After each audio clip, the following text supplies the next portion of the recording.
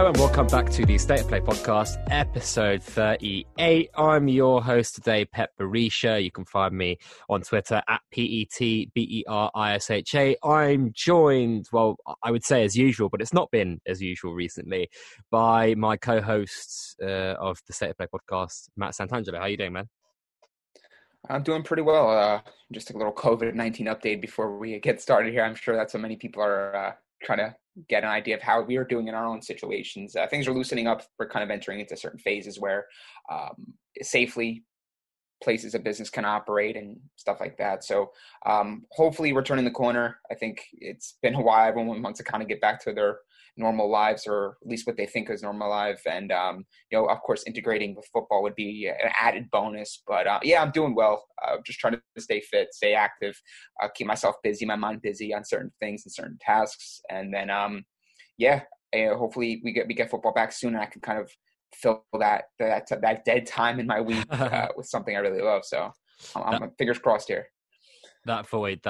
It's it's one of those things, isn't it? It's very tough for us to kind of comment on many of these things regarding COVID because we don't really have the information. We're not kind of politicians. We're not people that work in health services. But one thing that we can talk about is, football in its relation to COVID-19 and how certain leagues are, I suppose, positioning themselves for a return or potentially not a return to football. So, Matt, we're going to talk first and foremost about France, because I think that's been the biggest revelation since we last released an episode. I mean, if you guys haven't checked out the last episode with Harry Brooks, who's a great coach, and we talked a lot about the Premier League and coaching aspects of young players, and he did a great player profile as well, Jaden Braff.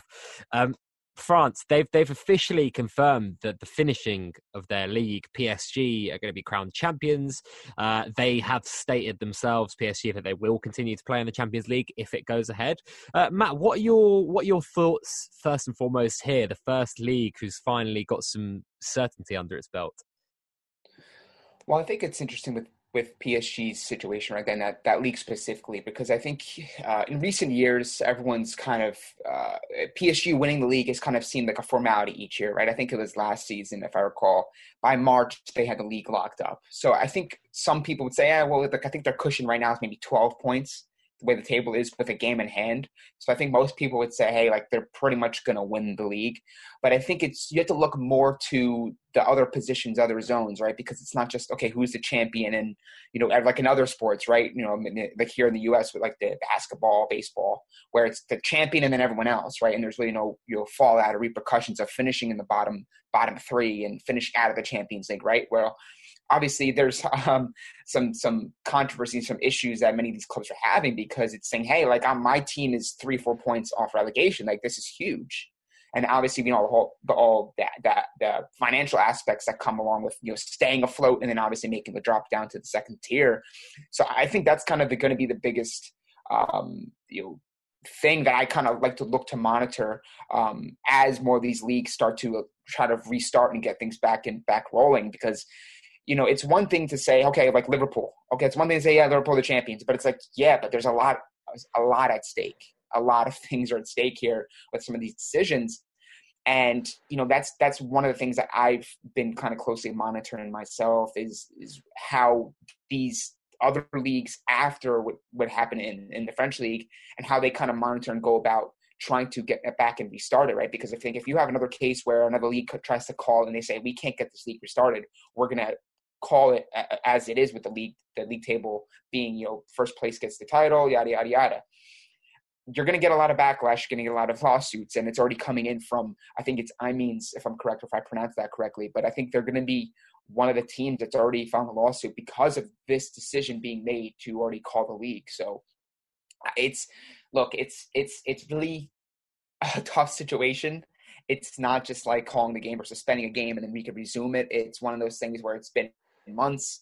There's so many things connected to it. It's a really difficult situation and something that probably happens once every century, once every lifetime. So that's kind of been my reaction to it, is that I'm kind of monitoring what's the fallout of this decision, because they're essentially the first top league to make that decision and call the league. And, some are saying, well, they should have avoided it. Some are saying they should try and play on. They chose to crown PSG champions. I think they obviously deserved it this year, given the season they've had, but there's more to it. And there's a lot more at stake that has to be taken into consideration when making this decision. So, Pat, what are your thoughts on it, though? Yeah, I agree. I think considering the French clubs in general had the least amount of money to lose as a total league. I don't know if I sent you that graphic in our State of Play chat where I think there was about 100 million to 200 million euros on the line for French football in general. Compare that to nearly €1 billion in the Premier League. You can start to see why the commercial aspects become a lot more complex, and it's already become complex. You mentioned Amiens there. Aulas, the Lyon owner, has already filed to try and sue the French league for damages for potentially not reaching European competition this year. They want to be given money for that. Which I don't know. I don't think it's unfair. I'm not necessarily sure it's fair. I think it's kind of trying to profit on the situation at hand. Jonathan Johnson has just tweeted that he says official, our good friend who's been on the pod before, French football clubs will be boosted, in some cases kept afloat, by state-sponsored loan in the absence of TV rights money. So I suppose some of the government officials have seen some of I guess there's no smoke without fire. We mentioned Amiens, we mentioned Lyon. The government have reacted there, and I suppose if enough money is distributed across these clubs, which would, I guess, circumvent the damages that have been caused by lack of football, then I suppose clubs don't have that much to complain about. Then it's just about the matter of relegation, I suppose. Well, that's my question too. Is that, like, if you say, hey, we're gonna ensure you're financially taken care of on that end, are they going to be relegated, right? Because then you have to look at, okay, well, if we're going to keep those teams afloat, then we got to make sure the teams that are maybe in the second division, who are destined to make the climb up to the first division, are set, right? So it's like, and it's also one of those things too, where I think we're going to look back on this period, if, again, once we kind of have all the answers and everything's laid out in front of us regarding the pro relegation for some of these leagues, is how the second league kind of falls, like kind of the reaction the next year when you have a clean slate. And it's one of those things too, where it's like, if you have teams that were destined to maybe, like, for example, like a team like Lazio, right? Let's say, for example, you say, hey, we're not going to call the season right now. You can't compete for the title, right? But you'll finish in top 4 or whatever the case may be. And then we'll restart next year. Well, then next year it's a different case, right? There's different players moving. There's injuries. Like, when it comes to like a long season in sports, all the stars have to align for you to get back to that position. And I think that's going to be one of the tougher things to do, because if you have a team in the second division who was destined to make maybe their first climb up to the first division, but they're financially taken care of, but they're still staying in the second division, and then next year things don't go according to plan, their best players get picked up, and now all of a sudden they're not getting promoted. Like, that's going to be something that I monitor in kind of the long term. And the long-term implications and the long-term response to everything that's being decided on. Well, let's move on to Italy, Matt. What's the latest there? I purposely haven't made any notes there just to kind of pick your brains. What's going on? So today, May 4th, individual players are allowed to kind of resume training. How that goes, how these players go about their training is another thing. I'm assuming Italy, which has been one of the locations that's been struck the hardest with this COVID-19 pandemic. I'm assuming they're going to be kind of separated on the training ground. Work individually, maybe with trainers at a distance. I don't know how that's going to work. Again, it's still very new, very fresh. So I'm assuming we'll see images. We'll see more come in on social media and from these accounts as things kind of unfold. But and then from the 18th, it looks like that's the targeting point. I think that's the key here. When clubs are allowed to resume full training as a unit, right? I think that's going to be ultimately how we kind of can project when the league could restart, right? Because if you're thinking 4th individuals, 18th 2 weeks, teams, most people are going to say, well, maybe 2 weeks after they can resume, but it's not so cut and dry, because now you're having teams have to travel. You're having teams have to go as a group with other personnel involved from other teams. And it kind of gets a little bit more dicey. It's one thing if, like, for example, like if you have your family and you're quarantining with your family, or you see a relative or someone like, a brother or sister, whatever the case may be, them. So it's kind of a little bit of a different situation. You know what their situation is. But for a team like Juve, for instance, who I think are still testing players, and they've had a couple players in their squad test positive with Dybala, Matuidi, Rugani, just to name a few, it becomes a little bit more dicey. They really have to walk on eggshells and take this thing very carefully in their next steps. So it's a day to day. The way I see it, it's a little W for Calcio fans. It's a little W for football in general in Italy. Something to be positive about. But again, it's got to be taken seriously. We can't kind of put a timeline and say, well, we got to meet this. We got to get the players back out there, because the last thing we want is a setback and something that kind of leads to more nightmares, more issues, more health concerns for all involved. So that's the situation right now. And I'm assuming we'll learn more as the week goes by and the weeks go by leading up to that training, the resuming of the training sessions. That is the last thing that we want. It really is. You're right. Moving on to Spain, I think players have been allowed back in training in a similar regime, I suppose, to Italy in the last couple of days, which is super interesting. I know there's kind of a lot of skepticism about what could happen considering the numbers there in Spain, but at least another, I guess, small dub there. I mean, the country that's probably in the most, the best placed position to potentially restart football anytime soon is Germany, but they're also finding some complications, aren't they, Matt? I think players are already in training in group sessions, I think, obviously adhering to social distancing, but 3 people from Cologne, the football club, so Cologne FC, 2 players and a coach they've got COVID, they're positive, but training, it seems to resume there. That's pretty interesting. That is interesting. I think it's also interesting for a couple of reasons, right? Obviously, you want to see, can I just stop you one second? German football authorities, sorry, this is also very latest from Sky Sports, literally half an hour ago. German football authorities say 10 individuals from the country's top 2 divisions have returned positive coronavirus tests. A total of 1,724 tests were carried out on players from 36 clubs in the top 2 tiers of German football, as some returned to training. So that's 10 out of 1,724. It's not a lot of people testing positive, but considering how infectious this disease is, it's obviously a concern. But it's interesting that Germany have continued to train albeit this. It is, and I think for many reasons, right? Obviously, we want to, ensure that it doesn't keep spreading. We don't take a step back or have any setbacks with the work we've put in as the globe, as societies put in to kind of flatten the curve, get rid of this thing for good, and allow people to return to some sort of normal life. But I wonder, and again, this is something that, again, it's all very fresh, it's very new, but are the teams, the teammates of those players that test positive, are they signing waivers? Because if they're returning to full squad, right, but then they're coming back and their teammates are testing positive for it, as you mentioned with Cologne FC, that's tricky. That's very tricky. And you got to be very careful, very cautious. Now, of course, these are professional teams. I don't think they are making these decisions without having thought it through, approaching the local government to kind of see what the proper procedures are and the proper steps to be made to ensure that they can return, everyone's kept safe, and there's no issues. But that's, again, it's going to be fascinating too, right? Because once you start getting into the position where you want to resume, and I know Germany is kind of one of those where it looks like they want to resume, but they're still waiting on the government to make that decision about when they can actually resume the league.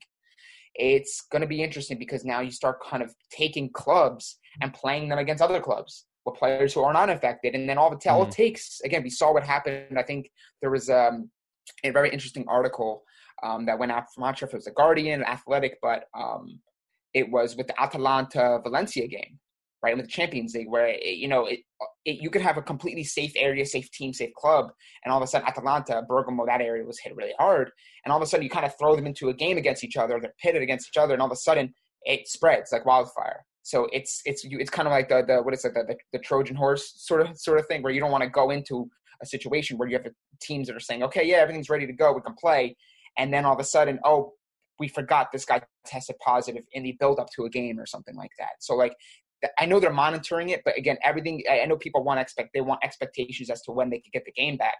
But, it could be something where, again, it could be a month from when they resume training or when they get that clearance. It wouldn't surprise me if it's, again, they kind of err on caution, have that safety, that it's a month afterwards where they say, hey, like mid-June or like first week of June, Bundesliga can return, because you really got to be careful, right? We're assuming that if you're testing positive right now, you have to, 14 days quarantine to at least ensure that maybe it passes by and you could kind of, get past it. It's really difficult for me to say from again, I'm just a football fan, right? I'm a writer. I do all these sorts of things we talked about at the top. Pet, we're not health people. We don't know what goes into this stuff, because again, there's a lot of moving parts. These clubs are consulting a lot of people on this situation, and they have their own private people as well. Right. It's one of us. It's for us to say, well, if you do this and do this and do this, we can probably play by June 3rd. But you may have the doctor saying, we can't do that right now. Like, we can't do this, we can't do that. And again, you just got to be very careful. And I think that's the expectations that I have. It wouldn't surprise me if it is first week of June for pretty much most leagues, but things can happen. Obviously, it's a day-to-day process. I'm sure next time we record next week, it'll be a little bit different. We'll have more information. Oh, it'll be completely different. I mean, this situation is ever evolving day to day, week to week is completely different. And in the UK, things have gone from appearing very gloomy to rumours that the Premier League wants to start between June the 7th and June the 13th.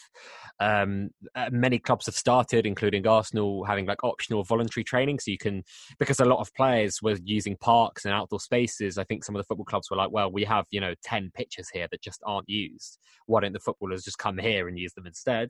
And I think it's been limited to groups of 5. There's rotation in place, and I think the Prime Minister in the UK is going to announce sort of plans for that phase 2 that you mentioned, Matt, the exit strategy in the coming weeks. So it appears that even though we'll see, I suppose, players get infected, unfortunately, and that's obviously going to be very unfortunate, as I've just mentioned, clubs and leagues on the whole, apart from France, seem to be more or less determined to finish the season. One of the questions that I've got is, what if some players just refuse to? What is going to happen in that situation? Well, look, I mean, I saw something on the news or on ESPN. I think I was watching Last Dance, the Michael Jordan documentary, and on the bottom I saw that there was, I think it was Sergio Aguero, if I'm correct. He said that players are concerned. It's yes, everyone in theory, everyone wants to start returning to the football pitch, right? You all understand that. That's their job, that's their profession, that's what they put their whole lives into. But there's always something in the back of their mind, especially if you're someone who's had a family member affected by it. For instance, Pep Guardiola, his mother passed away, right? So that's this entire COVID-19 situation. So you can see where there's a lot of gray areas to making decisions. It's not just, okay, we got to wait for the government to say, yes, we can resume, and the league to kind of agree on with them, and we can resume. There's going to be players, and there's going to be some pushback as well, because they may say, well, our team doesn't feel comfortable with that we can resume right now, right? So it's really going to be interesting to see. And I'm sure you're going to see a lot of teams and a lot of the schedule being kind of really staggered to accommodate certain teams, right? I think now that there's no Euro to meet, there's no Olympics to meet, there's no Copa America to meet, it's pretty much a clean slate the rest of the year, essentially, to finish these leagues out. So again, I reiterate this. I think it's going to be a process. I don't think it's going to be streamlined. I don't think it's going to be as simple as everyone's going to resume on this day and they're going to go back and play. It could be, certain teams play in certain areas, in certain stadiums with no fans or limited staff. It's again, to your point, it's the end city situation as well. If the players they feel uneasy about going back to it, then there's going to be some that are fine with it. Right. But it's not just up to them to say, okay, well, we're going to go back and just not take into consideration how City players are feeling and their overall reaction to it. So, yeah, it's a lot of moving parts. And I'm sure, as things hopefully get towards a normalcy, if you will, then I think players can start feeling more comfort and at ease that they can resume without having the fear of possibly catching something. Yeah. I mean, just wanted to quickly go back to the point of things changing so often. I mean, we had like a couple different potential guests lined up, but because this thing happened over in France and this thing happened over in Germany, we were kind of like, we were in limbo. I mean, we heard plans for Germany wanting to start in as early as like next week, but those kind of started to put on hold, and France finishing the league, like it's very hard for us. I know this is very much third world problems. We're very lucky and blessed to be kind of environments that we're not I guess exposed to COVID as many people are, but it's hard for us to schedule whether or not we talk about this or this. It's always going to have to be very much last minute, as will the next kind of, I suppose, 8 weeks, 12 weeks of this podcast. But I suppose what we kind of wanted to do is just give everyone an update on each league, because there's such a amazing amount of information out there. You can go way deeper than this podcast in each league. But enough about that. I mean, there's also been a bit of transfer news, hasn't there, Matt, recently? We've talked about Sancho recently with Harry, of course. We've talked about lots of other players that could be making a move in what could be a very difficult and trying time for clubs to actually try and make some of these moves. And a lot of them will be made on players that they can maybe get on a cheap, players that have contracts running down, players that have had gentleman agreements with their respective clubs.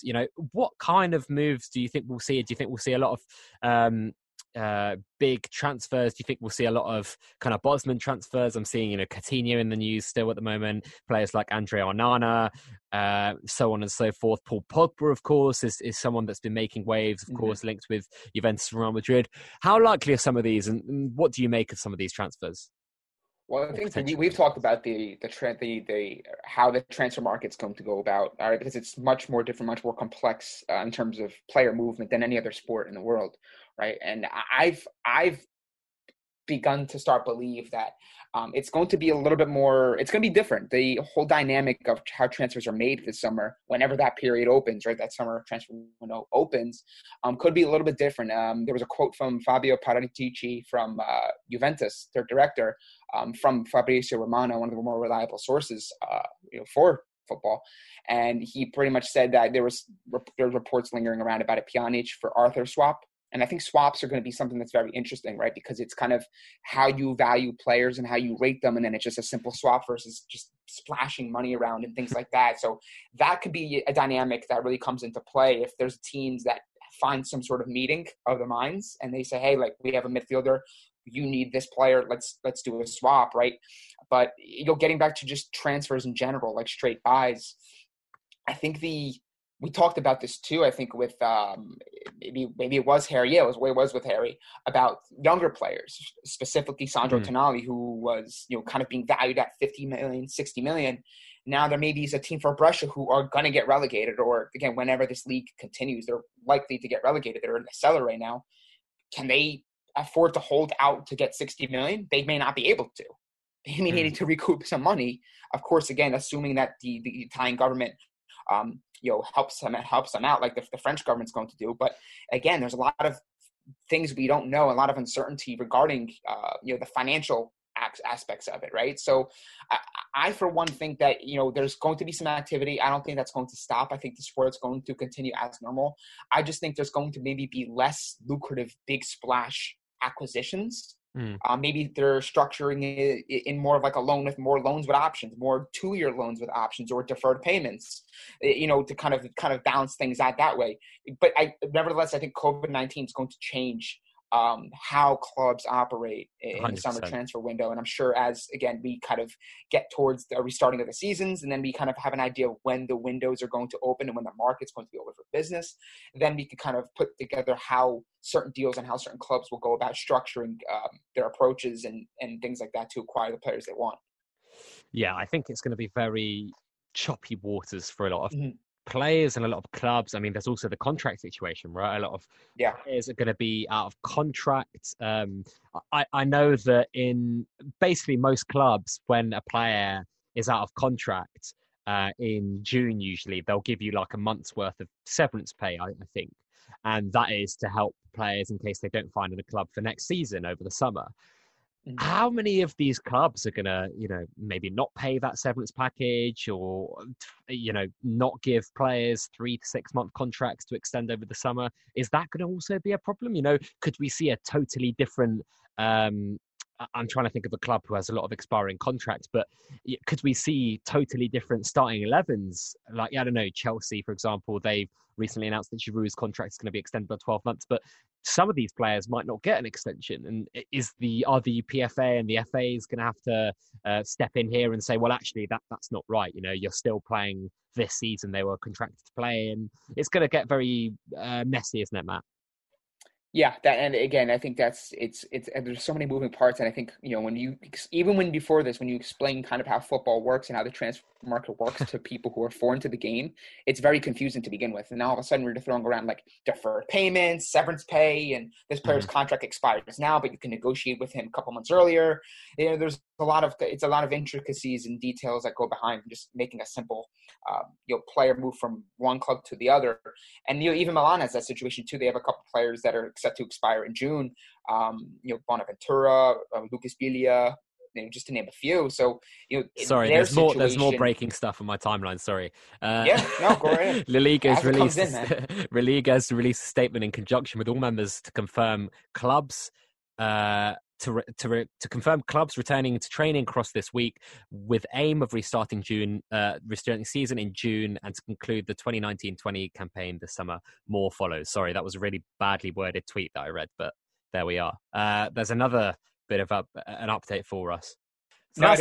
So that's another interesting one, isn't it, Matt? I suppose early May, I suppose, France has never really set out a date where they wanted to maybe start. I think there was stuff from the Prime Minister saying that no crowds would be admitted to professional sports in 2020 at all. I think Germany did quite similar. And I think the Prime Minister, or Macron, said that there wouldn't be any sport even behind closed until August. And now they've cancelled. Spain obviously saying that they might start up in June. Clubs cleared to start training.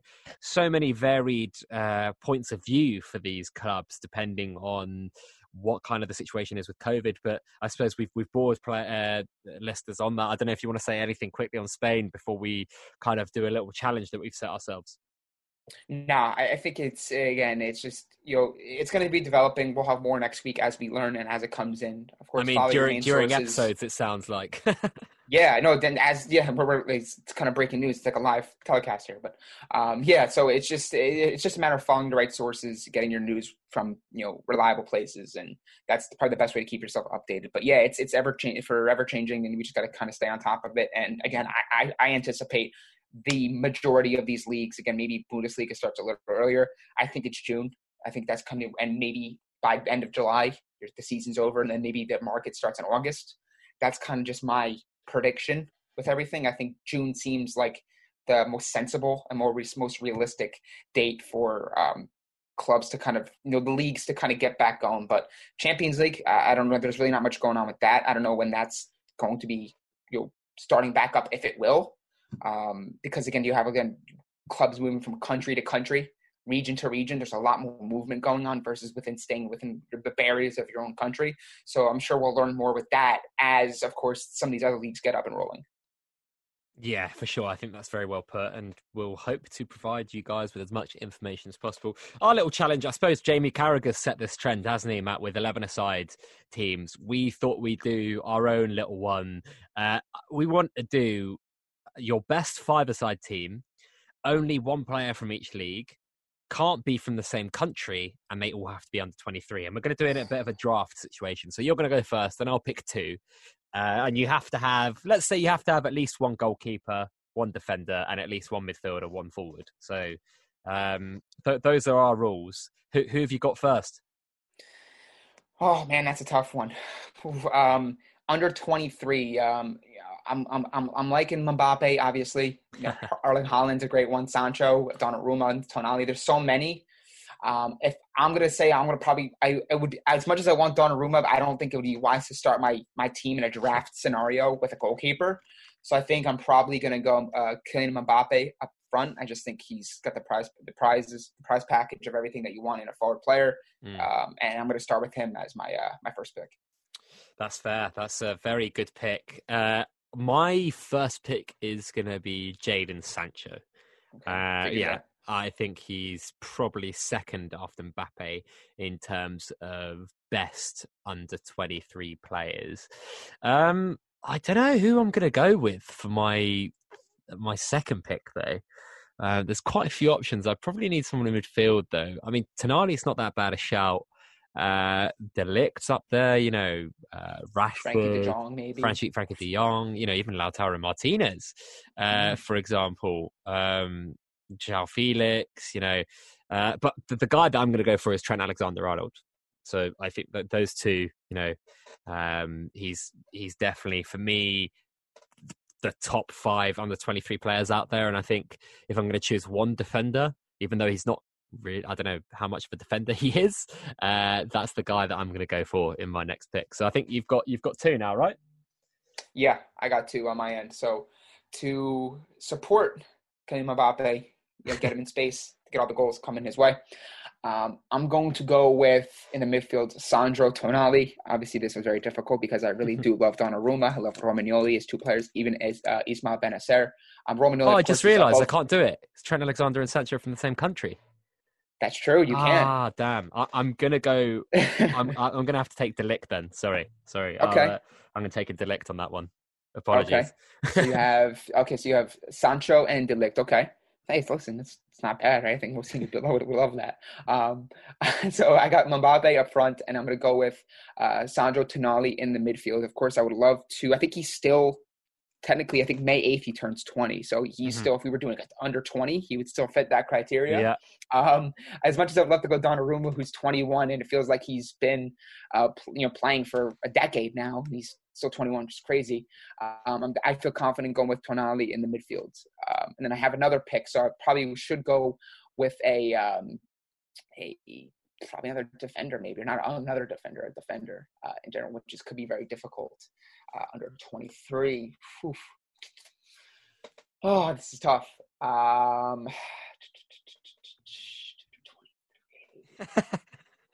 It's difficult, man. It really is difficult. How about Upamecano from Leipzig? Good shout, man. That's a good one. I had him on my radar. I'm gonna write that down. It's a good battle. Upamecano versus De Ligt. Who am I gonna go for? I've got 2 picks now. This is tough, man. This is so much tougher than I thought it was going to be. On the fly too. On the fly, yeah. No prep. This is so hard, man. I need to pick 2, and I need one from the Premier League, and I need one from the French League, and I need them not to be English. So this is going to be. You know what? I'm going to go for Martinelli. Okay. So, yeah, it wouldn't be your team without repping a player from Arsenal, right? So that's Brazilian, English, Dutch, and I've got Premier League, Serie A, and the Bundesliga. So I need someone from France and someone from Spain. I'm going to go for Martin Odegaard. Oof, I like that one, man. I actually was thinking about that. Yeah, that's a good one. I think that's the best under 23 player in La Liga. Oh, yeah. This year he's been sensational for Sociedad. All right, so I got my French league, I got Serie A, I got Bundesliga, Premier League, and La Liga. Oof. Yeah, so you need a Premier League player and you need a La Liga player. Okay, I think I'm going to go with I need a goalkeeper too, right? Unless I want to play someone out back, right? So I technically one of my picks have to be a goalkeeper now. Under 23 goalkeepers. And they can't be in the French, Italian, or German leagues. That's true. That's really tricky. How about, is it Dean Henderson from Manchester United? Yeah, let me just corroborate if he's under 23. He's owned by them, but yeah. Yeah, let's see how old Dean Henderson is. Is he 23 or 24? Let's see. That's a really good shout, though. That's a really good shout. Everyone's just scrambling for that. Yeah, he's 23. Yeah. He's 23. We'll let you have it. Oh, there it is. We'll let you have it. That's a good, very good shout, though. A lot of people are saying that he should come back to United. So That's interesting and, too. and a lot of people think he should be England goalkeeper. While we're on that too, it's funny because the name came to mind because my Roberto Grosso, who usually sends questions in for us, and he appeared on an episode, I think at the end of 2019. He did a profile on Dean Henderson. This is a little spoiler for the upcoming Scouted magazine. So I was like, wait a second, he's got to be under 23, right? He's in the magazine. So, so I got Henderson. So there's my goalkeeper. And then I have La Liga under 23. You know, I've been following La Liga, but I know it's kind of tricky to see who's like under 23 because it's a very, like, did they just turn 23? Did they turn it after the season started? I was like, oh, I'll take Leroy Sané. I realized he's 24. I was like, damn, that makes me feel old. Maybe it's probably best, although he hasn't been utilized the way I think many would want year one after his big move. But I'm going to go with João Felix. I was thinking about him as well, not going to lie. In goal for me, I'm going to go for Alban Lafont. He hasn't quite got up to the heights that a lot of people are expecting, but he's still 20 for a goalkeeper. He's played so many minutes for someone at that age. So that's my final team. I've got Lafont in goal. I've got De Ligt holding it down at the back. I've got Odegaard on his own in midfield. And then I've got Martinelli and Sancho. And then you've got João Felix, Mbappe up top, Tonali, Upamecano at the back, and Dean Henderson goal. That'd be a good matchup, I think. Oh, that would be great. You know what we're gonna do? We're gonna do a similar graphic. I'm gonna make the graphics comparing the two teams, and then we'll have a vote sort of thing, like a reaction, and we'll have people vote on which team would win this hypothetical 5-a-side matchup. Yeah, I like that. Let's do that, and let's see who comes up trumps, and then let's see if anyone's got any better teams than us. Yeah, but we'll challenge you guys, and I'm sure some of you guys will come up with names from different leagues. And if it's just top 5 leagues, okay, fine. But I'm sure some of you guys are going to pull out a player from a certain league we've never even focused on and come with a player. So definitely going to challenge you guys. But this was fun. I was definitely enjoying this. Yeah, that was a good brain teaser. I mean, I messed up straight away with Sancho and Trent, so I made up the rules and I got them wrong straight away. I think we're going to wrap up there, though, man. It's obviously tough times for a lot of people. A lot of moving parts in the football world. We don't want to put out content that is kind of like that expires really quickly. You listen to it tomorrow and it's not really relevant. So hopefully, if we put this out tomorrow, Tuesday, 5th of May, then it's going to be pretty relevant for a lot of people, and people will enjoy that little challenge. So Matt, where can people find out more about you? Make sure you guys are following me on Twitter at Matt_Santangelo. I'm also tossing around the idea of making, in addition to our State of Play Pod Instagram account, it's kind of this one that exists somehow, but I've never seen it. So it's kind of, I got to get that rolling up. But I'm thinking about creating like a football centric account that ties to my Twitter. So maybe you guys keep an eye on that. Nice. But anything I'm doing, you guys can find me on Twitter for more information on anything I'm working on. Awesome. Nice one, man. And yeah, you can find us at the State of Play, so at State of Play Pod, and you can find me at Pet Berisha on Twitter, PETBERISHA. Keep your eyes peeled. I might be starting some Football Manager content soon, and I might be doing some State of Play football videos on YouTube in the next. It's a great time for side projects. It really is, man. We're encouraging the listeners here that if you guys have a side project, you guys get some inspiration from our podcast or some other podcasts to start your own during this time. By all means, go for it, man. But we appreciate the support that you guys are bringing to us. Make sure you guys are still subscribing, leaving those reviews, giving us feedback, emailing us at stateofplaypod@gmail.com. We do appreciate your support in this time, and we look forward to delivering more content on current and more active football in the coming weeks.